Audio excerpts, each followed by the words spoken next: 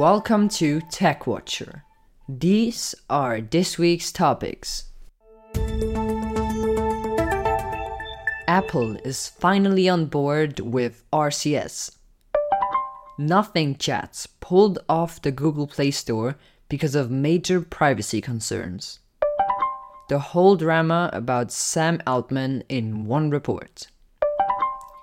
Discord shuts down its chatbot Clyde and what it means. RCS, the Rich Communication Services, is now finally also supported by Apple. Well, not now, but later this year. This after a lot of criticism from companies like Samsung and Google.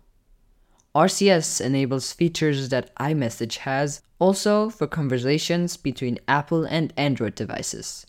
For example, read receipts, type indicators, high-quality video and audio, and sharing your location. Back in 2022, Tim Cook responded to the question why Apple hadn't adopted the standard yet. "I don't see our users asking us to put a lot of energy into that at this point." When the questioner told him that he can't send his mom certain videos because she has an Android, Tim Cook responded with, "Buy your mom an iPhone." I like the humor. Well, now Apple has given up and you can chat with your Android friends like you do with your Apple friends. Wait, you're not an iPhone user?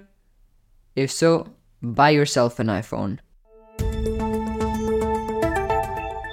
As said in the report before, Apple has not yet adapted the RCS standard. The company Sunbird created a solution for this. Their app is basically a messaging app in which you can chat with Apple users as an Android user like Apple would support RCS. They have partnered with Nothing, a British phone maker, to create Nothing Chats, which is the Sunbird app with a UI from them. The app launched in the Google Play Store as a beta, but now Nothing has pulled the app off the store for unspecified time because of privacy issues. And it's obvious why. Messages are not end-to-end encrypted. They are sent over HTTP and stored in unencrypted plain text on the Firebase real-time database from Google. This means that Sunbird can look at all your messages, which is the opposite of what is promised in Nothing's FAQ, which says, "Nothing Chat is built on Sunbird's platform, and all chat's messages are end-to-end encrypted, meaning neither we nor Sunbird can access the messages you're sending and receiving." It is not only what was promised, but also way below the privacy standard in the industry. Sam Altman, the CEO of OpenAI, or should I say former CEO, was fired this Friday. Because of this, the co-founder of OpenAI, Greg Brockman, and other staff also resigned.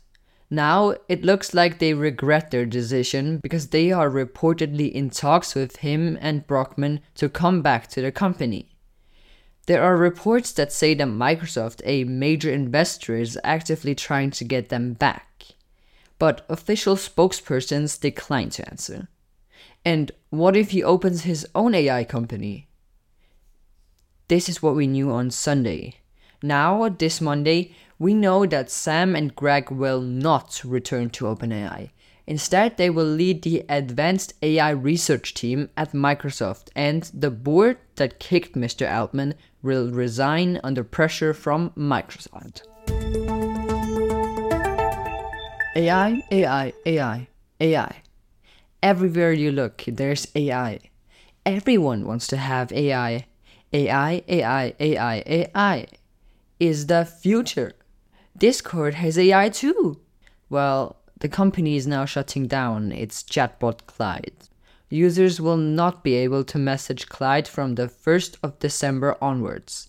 But why? Discord has not made a statement why they did this.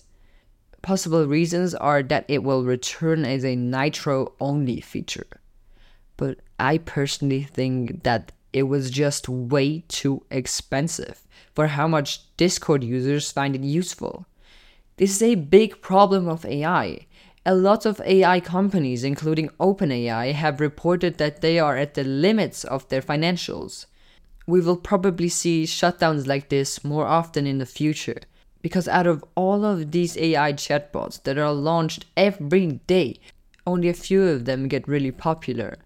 And they are not even profitable. Thanks for listening to this week's episode of Tech Watcher.